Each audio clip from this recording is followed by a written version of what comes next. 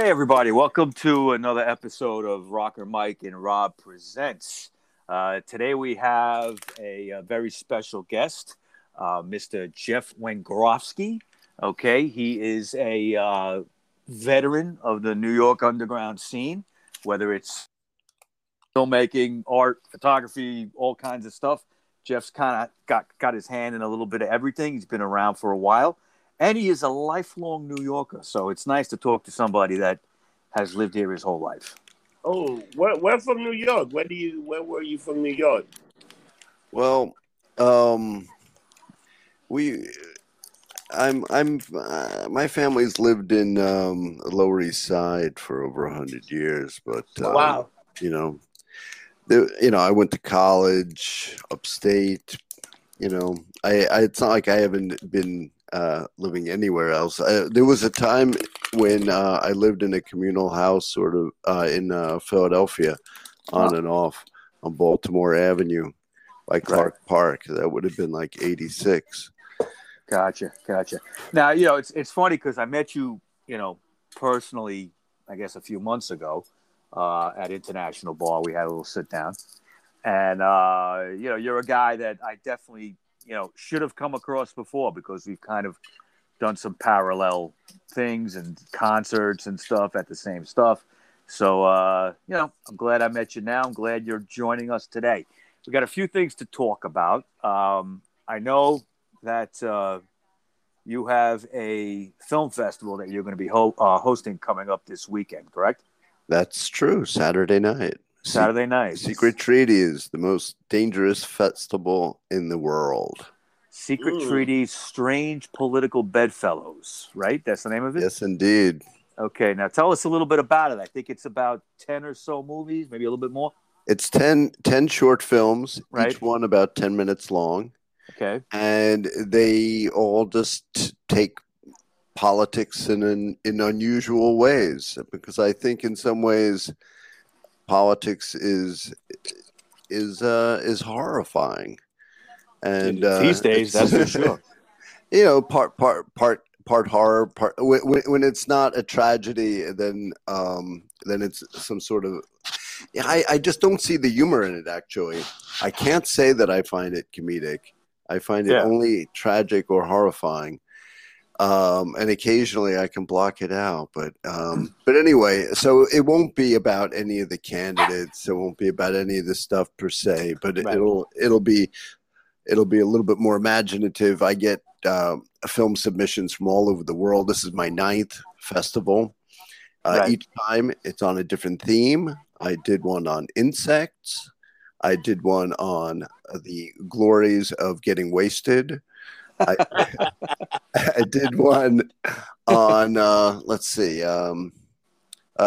Secrets of the Dead is sort of a horror film festival. I did Secrets of Outer Space, and I did Secrets of Inner Space. It's been fun taking things in different directions in that way. I did one on dreams. Wow. So, wow. How long have you been doing these festivals? 9 years, and I've done many screenings in New York. I've also done screenings in Baltimore, D.C., Lexington, Kentucky, L.A. a number of times. At the Berkeley Film Festival a few times, where it won awards. Wow. Yeah. So it's been a nice run. I didn't go to school for film. It was just something I wanted to do, and somehow it's happened. So you're kind of self-taught in a way. I wouldn't say taught. I would just say that I do it, Yeah, I gotcha. So the films, I would say are unusual in that way, and I don't mind at all. I don't really want to follow conventional formats, even though I make documentary films. I think of them as each one is its own project, and each film is different texturally. There are different things that go on in the films. Right. So anyway, and altogether I've made 9 short films. Let me ask you something. Question. Go ahead, Rob. I'm sorry. A quick question. Some of the film, are they all like live action, or are they like can you send like? Do you do any animation? Like any? Animation? I don't do it. No, none of them are animated, but Okay. there are some animation ideas I would like to incorporate in a future one. Some have a lot of special effects. Some have none. Okay. Some use old cameras. Some use digital.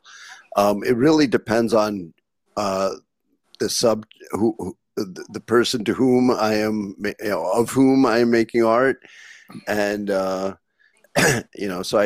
I try to make the art in a way reveal something about them somehow. Could you kind of get into maybe a description of your style? Is there any main influence you might have that kind of shows through, or you're really your own character? Well, look, I've seen a lot of films. Sure. I've been keeping a film journal for the last 10 years. So I take notes on every film that I've seen, and I've seen certainly hundreds, maybe 1,000. I don't know. I haven't counted how many, but quite a few films. Certainly during COVID, there was a time when I was watching 2 features a day. Sure. And then with my short film festival, sometimes, I mean, I've been sent as many as 445 films once. Wow. Yeah. That was for the one about dreams. So you had to go through 445 films and pick short, out all the good ones. Yeah, the short films. Yeah. And look, it's a wonderful thing, and it's also terrible in some ways. I mean, it takes its toll on my body. Sure. All that sitting and watching really isn't very healthy. But what I love more than anything else is finding a film that, others that hasn't been shown around, a filmmaker, I'm like, or something just because also the festivals are thematic, a different way of saying something else about one of these topics. I just love that. Right. So it's and I take films from anywhere on the planet. I don't care how old people are. I don't care about their race, ethnicity, sexual plumbing, identification. None of that really matters. It's all about the film. I don't care if it was made yesterday or if it was made 10 years ago. So your listeners may, if they have older films, right now I do have an open call. It's for my Halloween screening, and it's for horror films. It's called Secrets of the Dead. You can find it on Film Freeway, and I would encourage people to submit films. And I'm looking for 5 to 20-minute films, horror related. Go, just show me what you've got. You're talking full length, not short films, right? No, short films. Short films. No more than 20 minutes, probably. Gotcha. I think that the minimum might be 5 minutes or 2 minutes, something like that. But and I don't care if it was a film that you made 25 years ago. So the great thing about that is, look, particularly when it comes to short film and independent cinema, there are just so many films that have been made that people have not seen. Sure. So many millions, I bet. Probably. I mean, depending upon how you measure these things, but could very well be millions. Sure. And many of them are absolutely fantastic. So I would encourage people who, again, maybe this was your hobby 10 years ago, 20 years ago, whatever. And maybe it was shown on a festival. Maybe it wasn't. Maybe you always wanted to finish the film and you never had a reason to do so. But if you knew that you were going to get a film screening in Brooklyn, you might. Then I would say send it in. Now, look, I mean, obviously I get sent anywhere from 100 to 445 films each time. So your odds are not great. But then again, I get sent a lot of films that aren't even on topic. So if you could stick to the topic and the time strictures, that will help. The audio has. I'm not an overly technical person, so but people do. The audio has to be clear if that is important, and what have you. The basic technicals should be in place, but aside from that, anything goes. And really, even within that, I mean, I don't care if something is totally feeding back, and then you have a green screen showing if that's what the film calls for. I'm all in favor of it. In fact, What if it's like a silent film? one more time. What if it's a silent film? A silent film, Jeff? Silent? Oh, sure, of course. I have not yet. I don't think I've shown a silent film, but I would most certainly. Absolutely. I'm surprised nobody sent that to you. That would be well. I've seen films. Actually, I mean, it all depends. I mean, I've seen films without dialogue, but with music. But a film that was fully silent, I don't think I've seen that yet. But I would definitely, I wouldn't rule that out. Of course, no. I think that's anything goes, and particularly if it's going to be a festival about death. I mean, a silent film that could make things even more interesting. Yeah, absolutely. Sure, definitely. Let me ask you. Yeah, go ahead. Let me ask you, Jeff. Do you have a favorite director? Oh my gosh! Like if you could pick one or two. I'm really into film noir. Yeah. Definitely. So I would say I love the film Night in the City. Me too. The original with Richard Widmark. That's right. Oh my gosh, he is so good at being bad. He is I despicable. discovered that movie. I have to say, I discovered that movie because of the Robert De Niro remake. Oh, which I've never seen. With Jessica Lange, which is actually watchable, but nowhere near as good as the original. Yeah. But I was always a Widmark fan. My two favorites would be Kiss of Death, obviously. That's and also Pick Up on South Street. Yes, which is a movie I love. Yes, I've seen all of these films. Yeah, there's such a great bunch of scenes in that movie, just classic New York subway scenes, like when they're pickpocketing on the L train. Oh yeah. Okay, they're on the L train coming in from Brooklyn. South Street has a lot of great. I think the old Penn Station is in it in the beginning. I believe in the beginning. Yeah, you do see the opening shot. Yeah. And of course, what's that other movie? It's not a Widmark flick. It's a Burt Lancaster. Stanley Kubrick did it. What's that movie that they show Penn Station? That's almost a film noir type film. It has the word kiss in it. It's Rob, do a little Google. Which one is it? Burt Lancaster? Directed by Stanley Kubrick with Burt Lancaster in it, and it's got the title Kiss in it, I think. I just can't think of the title right now, but there's a great scene in there with the old Penn Station. That's been in a lot of movies, Jeff. Yeah, well, I mean, sadly, it's not in our city anymore. Yeah. But you know where it is, actually? Where a lot of it is? Burt Lancaster. It's in the Meadowlands, in the swamps. Oh, is that right? Yeah, they dumped a lot of the structure in the swamps of the Meadowlands, and people have gone there, and they've managed to salvage some of the. They really did this terribly. Like some of the statuary that was on top, I guess, like gargoyles or eagles or things like that. They were able to salvage them. It was a glass and steel structure, and a lot of it was just the way they tore it down. They really just wrecked it. They almost like wrecking balled it, basically.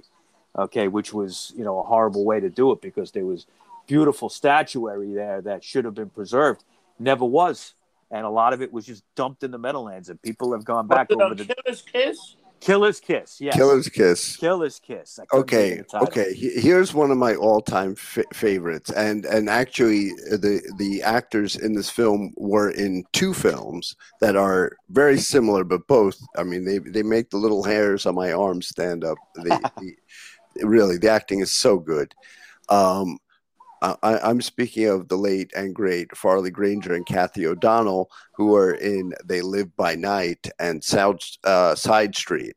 Okay, They Live by Night, I'm familiar with. The other one, I'm not. Well, Side Street is great. Side Street, it's in New York City, and the two of them once again are they're these star-crossed kids who are so in love, but with such bad luck, and they get in over their heads, and Wow. it's heartbreaking.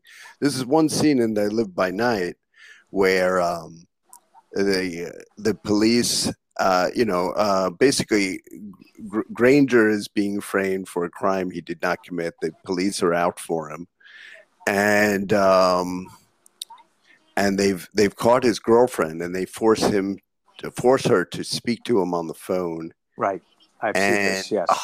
And she just says, like, run, and Get away. Yeah. The emotion is just, it's palpable. It's like, wow, if I could make something like that, I would just die. Yeah, yeah. And what's so great about those film noir movies from the 40s and 50s is they would get right into it. It's like these are films that you have to watch. You can't talk through them. Yeah. You can't sit there and chomp up potato chips and popcorn. You got to listen, and you have to pay attention because they're an hour and a half, and the action starts in minute 2. That's right. Okay. And the use of, they call it noir for shadows and dark, but the use of that, the use of shadows and the use of dark and the cinematography is so beautiful in these films. I could sit and watch these movies all night. When Turner Classics has them a couple times a year, they'll have marathons and things like that. I'll always get drawn into it. Another and the language, of these films, the dialogue. The only person today, at least on a major level, that even comes close to dialogue of the film noir stuff, I don't know if you're going to agree with me, but I would say is Quentin Tarantino. Yeah.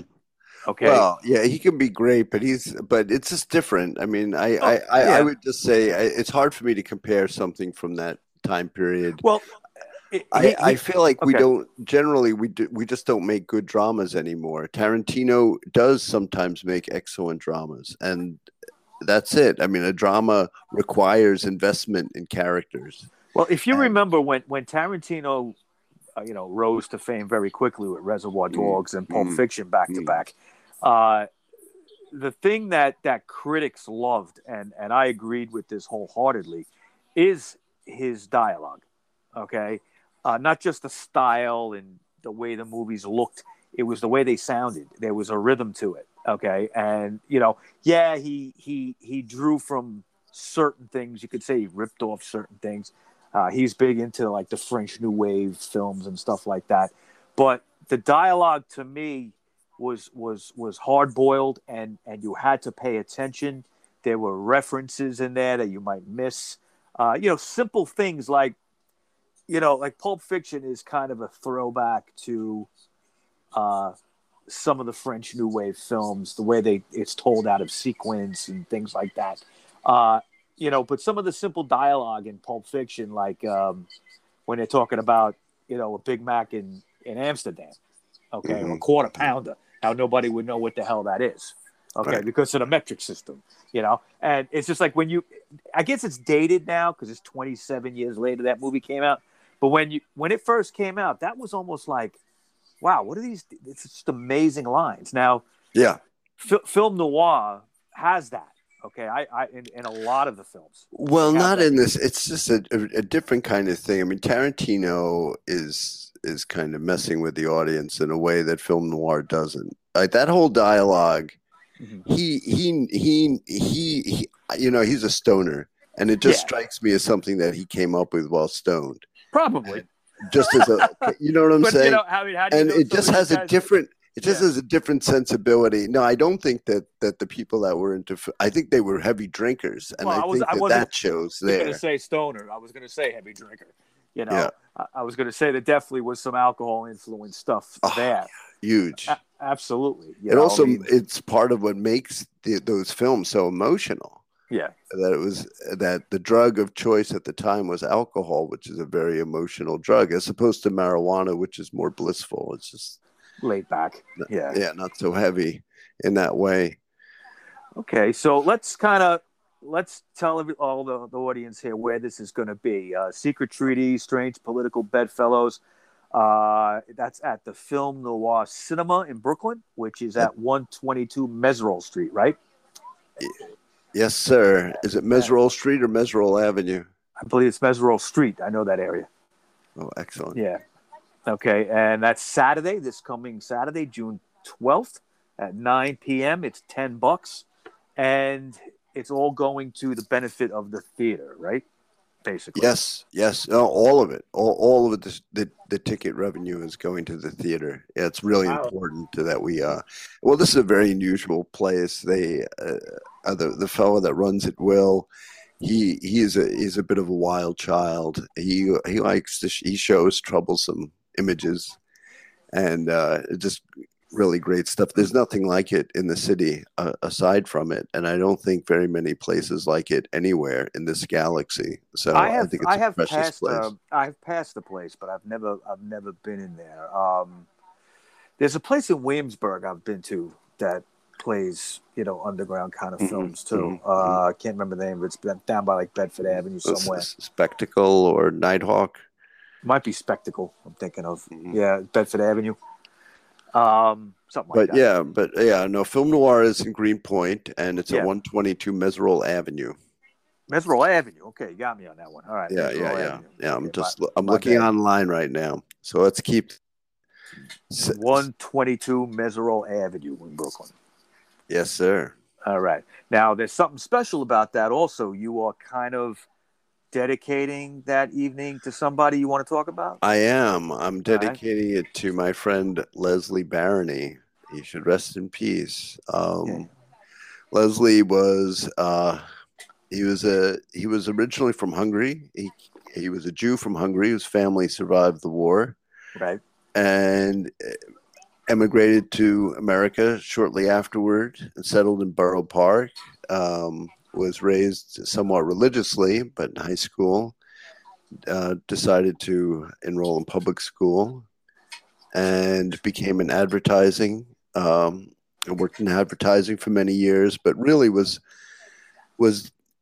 drawn to the arts. And in his soul, he was an artist, and he was pivotal in launching the career of Annie Sprinkle.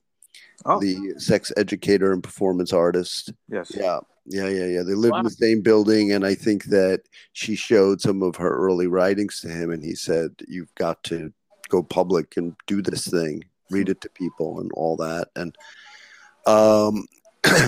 and since then, he's come on to represent more than, I think, 50 artists, most notably H.R. Giger, right, who may be known to your Alien. Yeah, but he was around in the 60s. Yeah, no, he's known for Alien, but he was around way before that. He had a whole career. Yeah. He was a sculptor primarily, although he also sketched and worked in other media as well.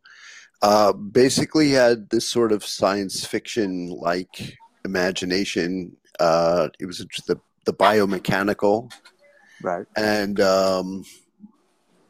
He had all of these sculptures and other creations that at the time were considered to be a sort of fine art. And then Ridley Scott, when he was given the script to do Alien, he said, well, I want to use this guy's art. And basically they used his art for the entire aesthetic, the ships, the whole thing. Wasn't Leslie very instrumental in getting that to Ridley Scott? To show him that, I think. Well, I think I read that. I don't know if that's exactly how it happened, but okay. I don't exactly recall. But he was in. It was a difficult relationship in some ways because afterwards, Giger's status as a fine artist was somewhat compromised. In that his work was used in a popular art piece, popular culture. So suddenly people didn't know quite what to make of him in that way. And it made things a little bit difficult for him in ways that you might not imagine. It was sort of like success in a different field, a field that he really didn't. And so then he really didn't fit well in either field, fine art or pop art. So, yeah, he's really like an island to himself, really, in his work. stuff that I've seen. It's very unusual. Totally. Yeah, absolutely. And there's a museum of his work in Switzerland. His works were being shown in major museums, and he decided to he bought his works back and put them in his own place and said, this is really how they should be seen. And he created an entire environment for them. There was a time when Glenn Danzig and his band used Giger's images in one of the music videos. I don't remember which one. Yeah, I think it was off the second or third album or something. Lucifuge or the something. Second album, Lucifuge, yeah. Do you recall what other famous band used his imagery? No, who? The Dead Kennedys, the Frankenchrist album. Oh, yeah, sure. And also Emerson. They got in a lot of trouble for that. Emerson, Lake and Palmer for their brain salad surgery. Oh, yes, that's right. Famous. That is That was like 1970 or 71. Yeah, that might have been one of the first, really. That was one of the first times it was used. But this was somebody who was already around. He was just in a different field. Yeah, we got into the last year. We got into the Dead Kennedys controversy with that poster because that's what brought on the whole obscenity charge against the Dead Kennedys, putting this poster in the Frankenchrist record. And what it was a poster of a bunch of penises, okay, and all lined up in a row. You had to really kind of step back and look at it really before you realize what it was. And then one of them had a condom on, okay.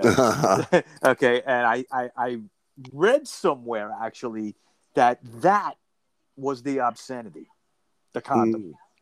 Okay, it wasn't even the penises; it was the fact that one had a condom on it. They found it offensive, and they went to court over that. And, it wasn't just penises; it was penises and buttholes. Yes, that's right. They were like inside, yeah, and like, they were like kind of, and they were kind of dirty penises too. That I didn't look that close, Jeff, but it might have been. I wasn't looking for any schmegma in there or anything, I see everything. That's all I have to say. That's funny.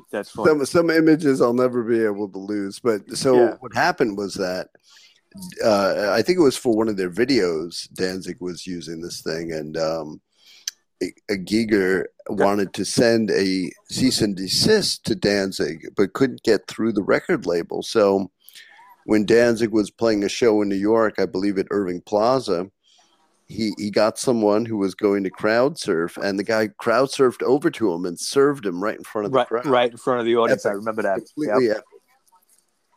Talk about balls. That's great. So Les was he was terrific. Yeah, he absolutely did have a mighty pair of cojones. Now he also did some acting. He was in a film called The Centrifuge Brain Project. Great movie. Okay, I have not seen this film. By Till Novak. Great film. Okay. He's in a lot of films. He's in music videos also by heavy metal bands. He was a great. He had a great face, and he had a great sense of humor and attitude about life. And he liked making art. He was enthusiastic.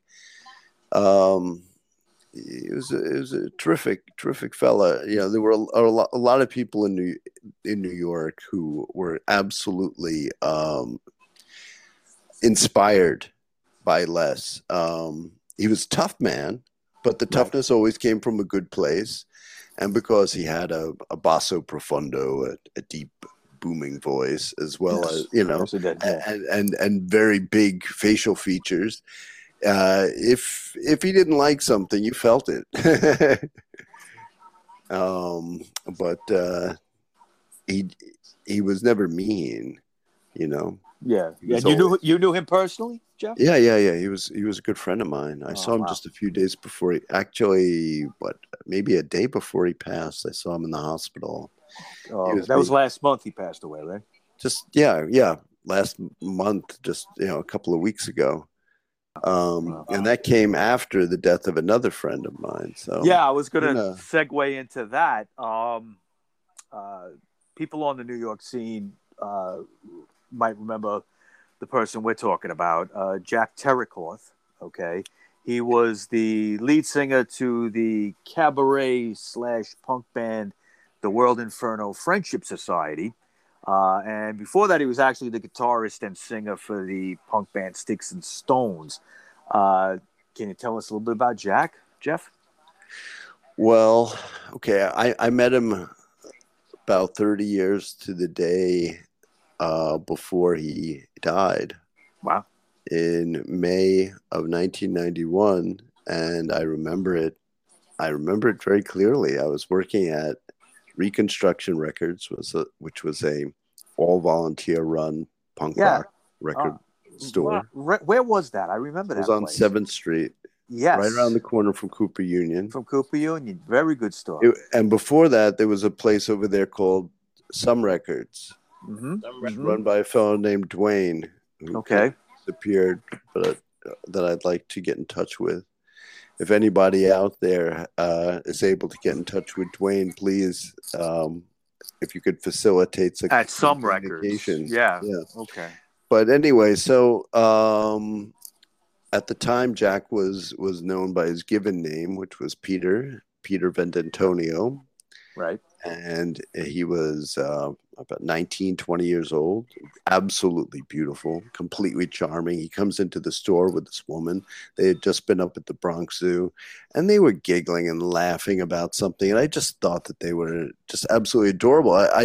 It was like a French New Wave moment, where I just thought, like, these young people are full of such magic. I want to be in the movie with them, know? And so he and I became fast and deep friends, and I helped him secure his first apartment in New York, which was in the building that I lived in. He was originally from New Jersey, I believe. He was from Bridgewater, New Jersey. Mm-hmm. So he moved to 11th Street between B and C. And with his bass player at the time from Sticks and Stones, a fellow named Sam, who's now in Japan. Right. And very nice guy. And, we were hanging out together all the time. I was there and he was at my place, and I used to like to throw parties. So I threw a few parties. I had a 425 square foot apartment, and yet the question was, how many people can you fit in there? And I never counted, but it would be a lot. Yeah. And we maintained a friendship all the way through to the end. His last performance, which was Hollow Mass of 2020.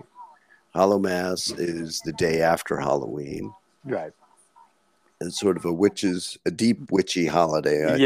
It's supposed to be. There's a lot of evil going on, right? Like evil has a lot of power that day or something. Yeah, right? Well, his band was called the World Inferno because he had a fascination with but not a fascination with Satanism, and not really a fascination with evil, but a fascination with a certain aesthetic of being bad and dangerous and mysterious.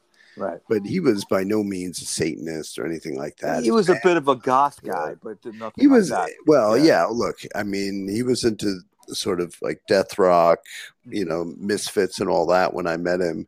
And with Sticks and Stones, they actually they did a lot of music. The thing about him was that he was a bit of a musical omnivore, and he was voracious, so he would eat. He liked art in general. He was always reading. He loved to read fiction. Right. I mean, really, he was someone that you could always ask the question, "What are you reading now?" and get an answer. And by now, it means so. One of the things that honed his mind, he's well known for his cleverness, is that he was constantly reading, and he was constantly stuffing things in his head, films, different types of music, different genres of music, even though, of course, he's best known as sort of a punk cabaret performer. And you said there's a bit of a goth element too. He had Latin music. He had music that sounded like Broadway, pop, Northern soul, klezmer. For him, didn't matter. He loved making music. And he, all right. So it wasn't like he was someone who made art. It was more like he was living his life. He was living his life like art, and like it was art. Yeah. And the role that he was playing in this world that he was creating was that he was somebody who was playing music, but it was within this context of this world that he was creating. That would be a world that he would choose to live in, with people that he would choose to be around, and then love performing for and with. He didn't really care so much about popular success, but he did want people. He wanted people that he wanted to like him on his terms, and he had many terms.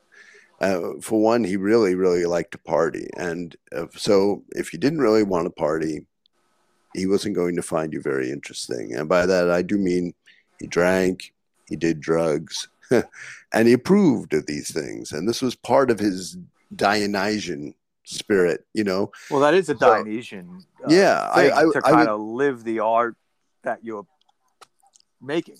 Yeah, and burn your life up. You know, create your life make your life into a self-consuming artifact. Well, one person that I have great admiration for that I believe fits that category, who's even admitted that he is Dionysian influenced, is Iggy Pop. Mm-hmm. Okay, and Iggy's been the godfather of punk, basically, mm-hmm. and his performances on stage are like an exorcism. I don't know what else you could call it. I mean, I've seen him many times, and he's just as crazy and out of hand now. In the last couple of years, and I did see him a couple of years ago. Than he as he was in the early 70s, and there's just something about that, like you said, that Dionysian live it all. He probably should have died 10 times already. Well, yeah, but he did turn back from that. I think the only thing that he does now is smoke weed. Perhaps, I guess. But whereas Cloth saw the signposts and ignored them. Yeah, and I wouldn't say that it was the right thing for him to do, but if I remember at Dojo on St. Mark's Place, this must have been 92, 93, going out with Fred Alva, Rich Deraspina, and Peter. We were, and maybe someone else. They'll forgive me if I forget if there was one other person with us, but we had been working at the store at Reconstruction, and then we were eating at Dojo, which was a great place. The food was Dojo was a great place. That Sunshine Burger with the potato, they had some great potatoes. It was also cheap too. Yeah, and you could eat a meal there for like $2-3. Well, even in the 90s, you could still find some cheap places in that section of the neighborhood. Not no more, but. And then you could. Dojo's was one of them, definitely. And definitely reasonable. And afterward, I was turning. I think it was maybe 29, or I don't know. No. I think I was something like 27 or 26 at the time, something like that. And they were trying to convince me that when I turned 30, I should kill myself. Like, I should kill myself before I turn 30. I've got to do it. I only have 2 or 3 years left. And oh, God. It was funny. At the time, it was fun. I mean, they just went into it. These are funny guys, and it was a great ribbing. But it was also clear to me, because I was of course resisting their urging, but it was clear to me on some level that Peter kind of believed that he wanted to achieve a certain type of fame. He didn't care much about fortune, right? And he wanted to be respected as a musician and make his mark. And he did all of these things, and he inspired so many people. The World Inferno has a fan base that Jack will forgive me, but I will liken them to the Grateful Dead, and I will say that they have a sort of Cultish, right? also like a tailgate thing going on where they're going to party, and it's great that the band is there, but they're having this thing. I don't know if that will continue without him. I would say probably not. I would say for a little while, definitely, but and people in that scene will still kind of know each other, but the ritual of getting together at least once a year for Hollow Mass, that's going to be gone. Sad to Is there say. going to be some kind of memorial for him this year? Okay, well, there's going to be a memorial for Cloth, just a little thing happening this Sunday. Okay. At a place called Rubu Lad in Manhattan. Where is that located? Not Manhattan, in Brooklyn, but I cannot give out the location. Okay. I don't know the location. Okay. And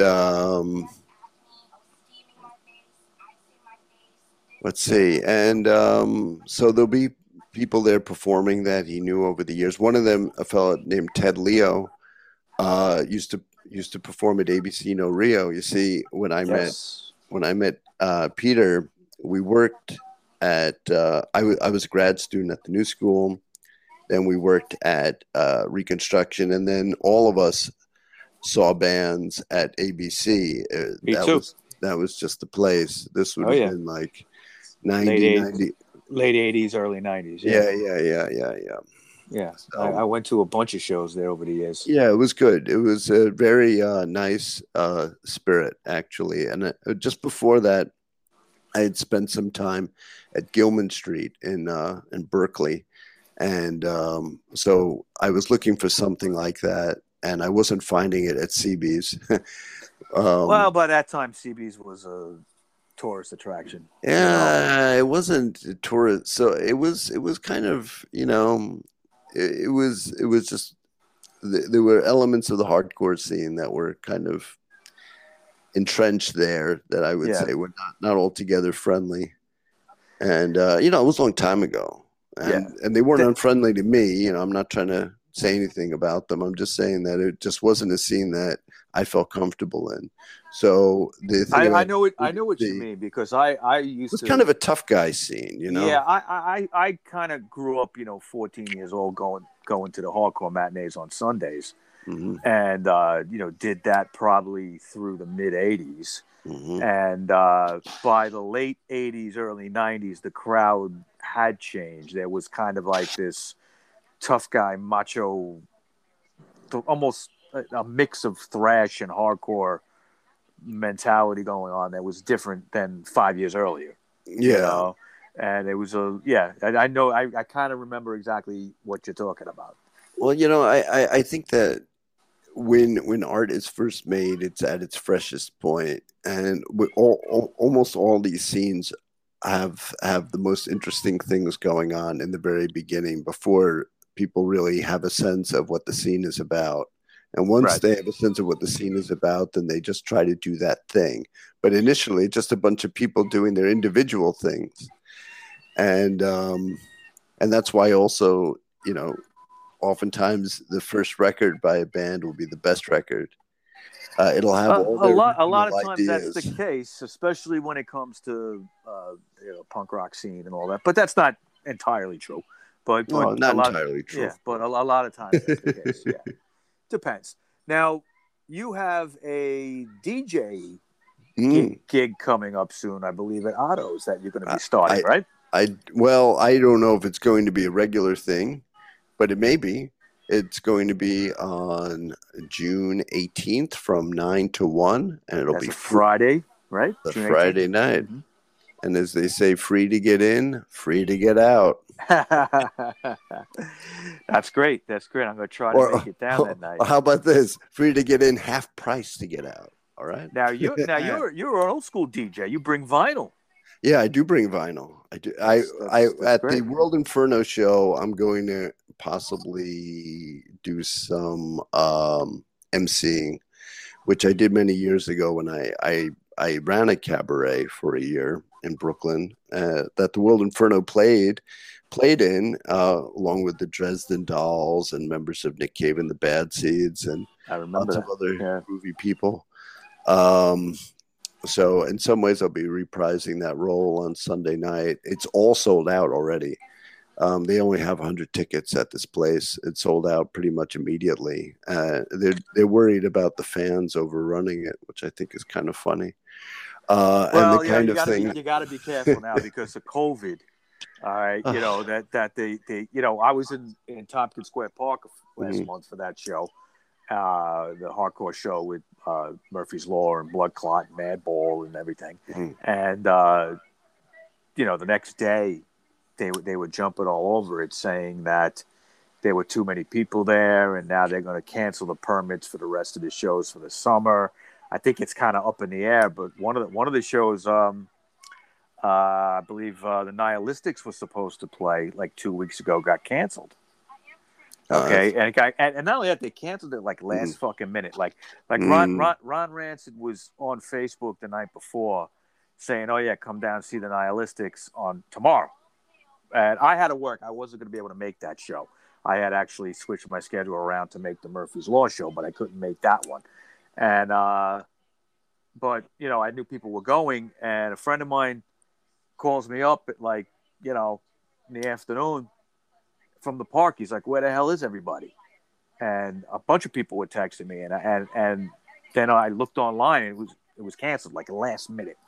You know, there were people actually waiting, and they actually canceled it. You know, and that was just because John Joseph from the Cro-Mags, who's in that band Blood Clot, Jimmy Gestapo from Murphy's Law, they, you know, expressed their opinions on what's going on with, you know, the whole pandemic. And, you know, they had a table set up at this show, which I thought was great. They had some doctors there with alternative medication information instead of getting a vaccine, and how to treat the virus and stuff like that.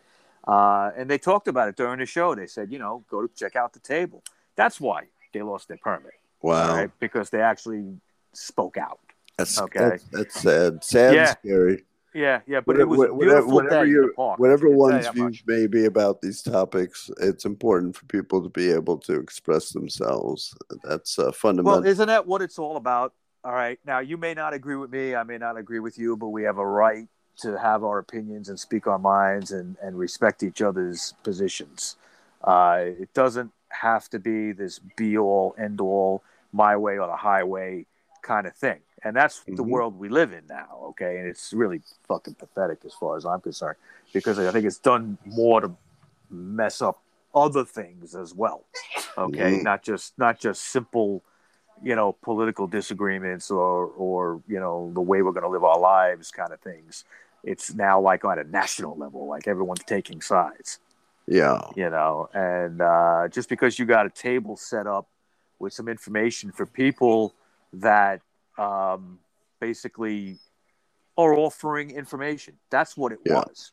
I mean, I'll say this. I am vaccinated. I've never had any personal problems with vaccines, but as far as I understand it, if I'm vaccinated and you're not, I can't give it to you and I can't get it from you. So we're actually both good, because I can't give it to you and get it from you. There it is. So, there it is. And being that 60% of the people in New York have the vaccine, that means that it's going to be, and on top of that, you have all the people that have already been exposed to COVID, right? And got the antibodies, right? Yeah. And so who's left? I mean, children don't need to be vaccinated. And then you have, you know, whoever, John Joseph. But they are like a health enthusiast, you know? Yeah. So I can understand that. That makes sense. But you know, you said children don't need it, but that is the latest thing. They want 12-year-olds, 14-year-olds to get this thing. And there's no science behind that, because these kids at that age, 12 and younger, 14 and younger, are not getting the disease in any serious way.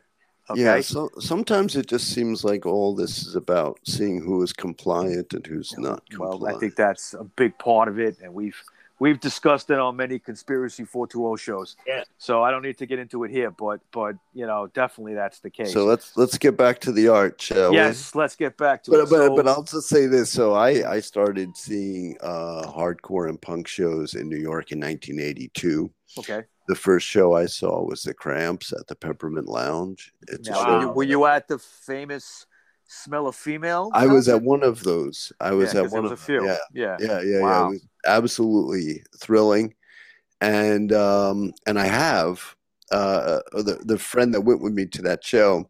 He recently sent me 2 photos from that show, and so at some point I'm going to write up a story about my experience of that show, because in a lot of ways it changed the trajectory of my life. I was looking for that to happen, and I was very Wow. happy that it did. Wow. Yeah, absolutely. And Now, I just have to interrupt you for a second because the Cramps are one of my all-time favorite bands, probably right after the Ramones. Okay, that is the Cramps. I don't think a day goes by I don't listen to the Cramps. Okay, and I first saw them early '86. Okay, at the Ritz. Okay, it was when they were doing the A Date with Elvis tour. mhm. Okay, and that was a life-changing moment because I didn't miss a Cramp show until the end. Wow. Okay, if they played, 2 nights at Irving Plaza, I went 2 nights. If they, and I did that from '86 Wow. to 2006. So it was Wow. 20 years. The last show being at the Limelight that they ever played. Yeah, that's right. I was at that gig, and sadly, Lux died about 3 years later, and that was the end of it. That's a band that between them and the Ramones, I mean, the Cramps are a band that I really miss. I miss the live shows. I miss the albums. Yeah. I miss the imagery. I miss the whole thing with the Cramps was a lifestyle. Or yeah, well, you see, and look, Terry Cloth was very much influenced by the Cramps, and in the same way that the Cramps, if they appeal to you, you kind of understood that in a way by listening to their music, you were entering into their world in some kind of weird, magical way. Yes, that's so when true. you turn on that song, you're in their world, and it can be a fun one if that's your well, thing. it was rock and roll at its primitive. It was kitsch. It was erotica and exotica, okay, kind of stuff. Okay, I mean, you look Poison Ivy, who I think is stunning, one of stunning, but also a fantastic guitar player that really gets no credit. Okay, and a champion for women. Okay, and she gets no credit for that either. But she would, wear these like amazing outfits, practically see-through, wear a tiara. Really the only thing covering her up was the big Gretsch guitar that she was slinging. Well, you could say in a way, Lux dressed just as fabulously, but without the guitar. Absolutely. And I mean, he's the only guy I know that can pull off, a size 12 red high heel pump. You know what I mean? And it just made that look. He could be wearing the cool. tiara the next night, Yeah. And he wasn't gay. He was polymorphously perverse, but it wasn't just that.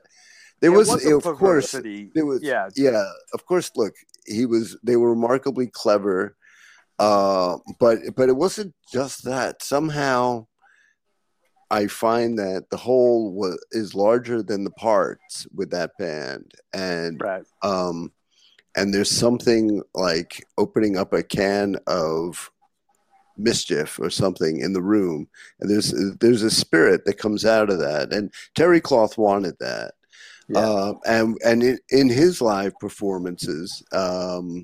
And I saw the very first World Inferno live performance, in which they were just a 2-piece, piano, and Jack sang, and he had tiny cymbals that he would kind of put together to invoke, at the beginning of a song, something that I never saw him do again. But I wish he had. Although he did so many great stunts. I mean, that was another thing.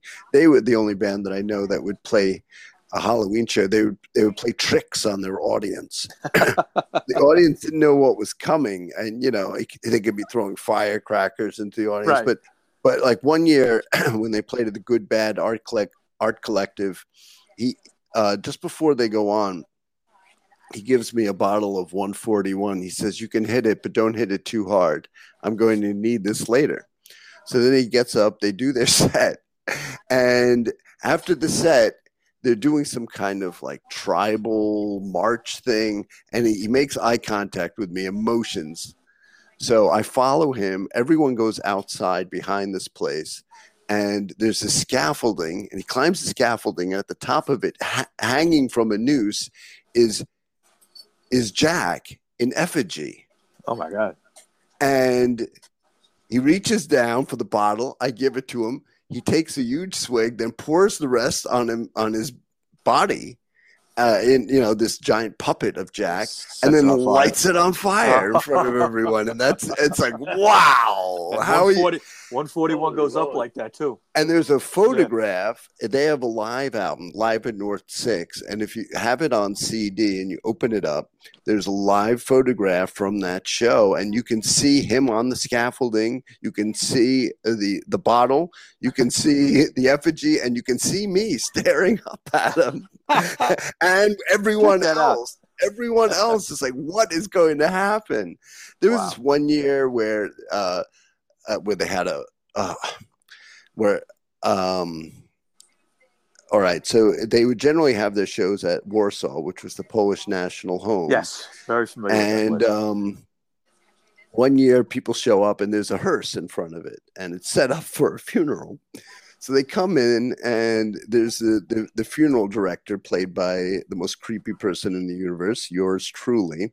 And I hand them these funeral cards, and then there's somebody in the casket.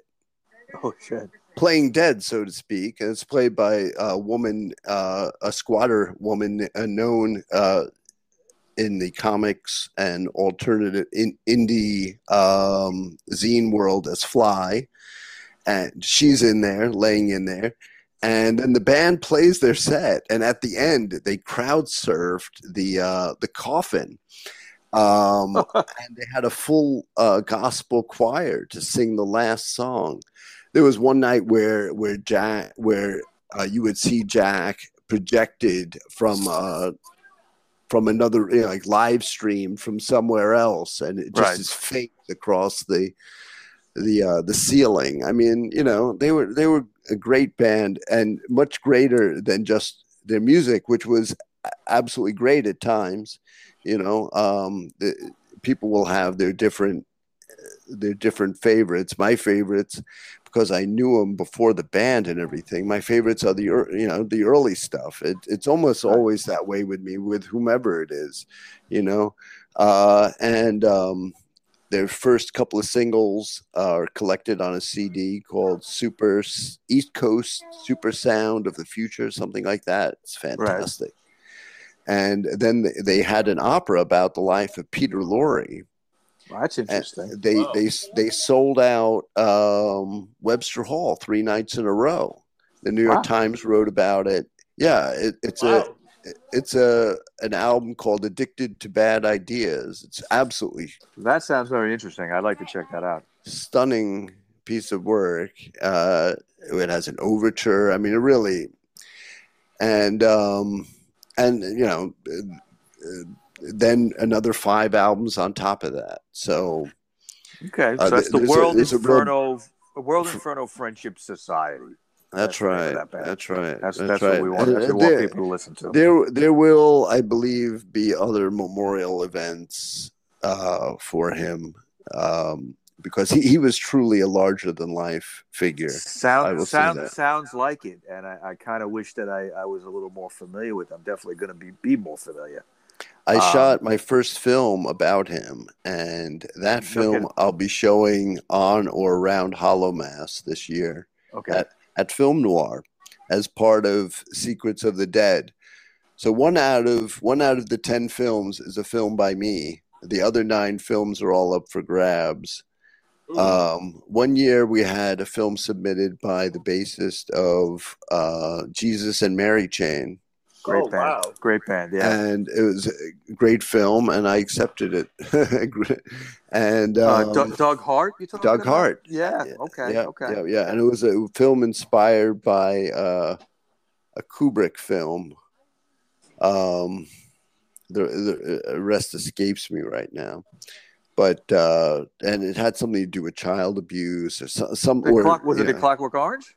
No, I don't believe it was A Clockwork Orange, but London May, who played with Glenn Danzig and Sam Hain. Yeah, he submitted a film called Brutal Realty.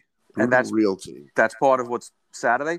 No, that was a film that I showed in Secrets of the Dead 2 years ago. This is now the 3rd year. I think that what I will probably do for a while is just do Secrets of the Dead once a year. Now I may do other additional screenings like this one about secret treaties, but I may not. I don't know. It depends upon the inspiration. I can't speak for my muse. I'm lucky if I get to speak to my muse. All right, well, Jeff, let's speak to me. I suppose really that's the avenue. That's funny. So let's wrap things up here, Jeff. Yeah. Just to reiterate, you're going to be at the Film Noir Cinema this Saturday, June 12th at 9 p.m. That's 122 Mesereau Avenue in Greenpoint, Brooklyn. Showing 10 films. One is your own, but the other 9, like you said, are up for grabs. Secret Treaties and Strange Political Bedfellows. Now, let me say this. The film that I'll be showing is a film about Judith Malina, who was the director of the Living Theater in New York. Wow. And the soundtrack was by Jim Sclavunos of Nick Cave and the Bad Seeds. And the Cramps. And the Cramps and Sonic Youth and Tav Falco. And 100 million bands. He was in Tav Falco in the Panther Burns, right? Yeah, he was. I forgot about that. Wow. Yeah, and Mimi and the Dreamboats. And he was Mimi because Jim is Dimitri in Greek. And Judith Malina, in addition to directing, she was also a great actor. She was in Dog Day Afternoon and Addams Family. Yeah. And she played roles in many of the productions that she also directed. Been around a long time. Yeah. Oh, it was 1946. Yeah. So that'll be in there. And none of my films are ever available on the internet. So although I don't make money from them, I do like the idea of people coming to see them in person. I think that cinema is something that isn't the technical film, but it's the activity that happens when people are stimulated by film when they are in proximity to one another. That's an interesting point. Like in a movie theater, like in a movie theater, ideally. Yeah. And I feel like there's an exchange of energy or emotion or something like this between people, even if they're not speaking. It's curious to me, and I'd like to study it. The scientist in me finds it. Yeah, no, that's very interesting because there are films, that you see in a movie, and the way the people react is one way, but then when you might watch it a year later alone on DVD in your living room, you don't get that. That's right, absolutely. And that's exactly what you're talking about. Yeah. What happens in that room, just like what happens in that room has its own chemistry, I'll just say. Yeah. And it's all whatever site specific. And to just reiterate again, you got a DJ gig coming up at Otto's on June 18th. Friday, June 18th, 9 to 1, I think you said? 9 to 1. All right. So come down to Otto's on 14th Street, Otto's Shrunken Head. Yep, and that's free. Yeah, and it's free to get in, free to get out. Listen to some good music that I know you're going to be playing because you got great taste, just like me. Yeah, So, all right, Jeff, I want to thank you for coming on, man. You've been a fantastic guest. Very interesting conversation we've had here. Yes, it was. Very Yeah, and I wish you a lot of luck with Saturday night at that Secret Treaties Strange Political Bedfellows.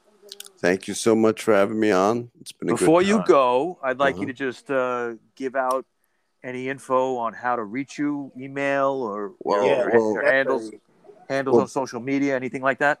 People can add me on Facebook by my name. That's Right. simple. Or Jeff Wengrofsky. they should also look for Secrets Film Festivals on Facebook. Ooh, Okay. okay. And also Syndicate of Human Image Traffickers. That's the name of my filmmaking company. Right. I traffic in images of humans. And also check out my website, which is www.humansyndicate.com. Okay, that's great. So, Jeff, thank you very much. Hey, all right, Mike. And like always, don't get drunk. Don't get lumped up, people. See you next week. Take care.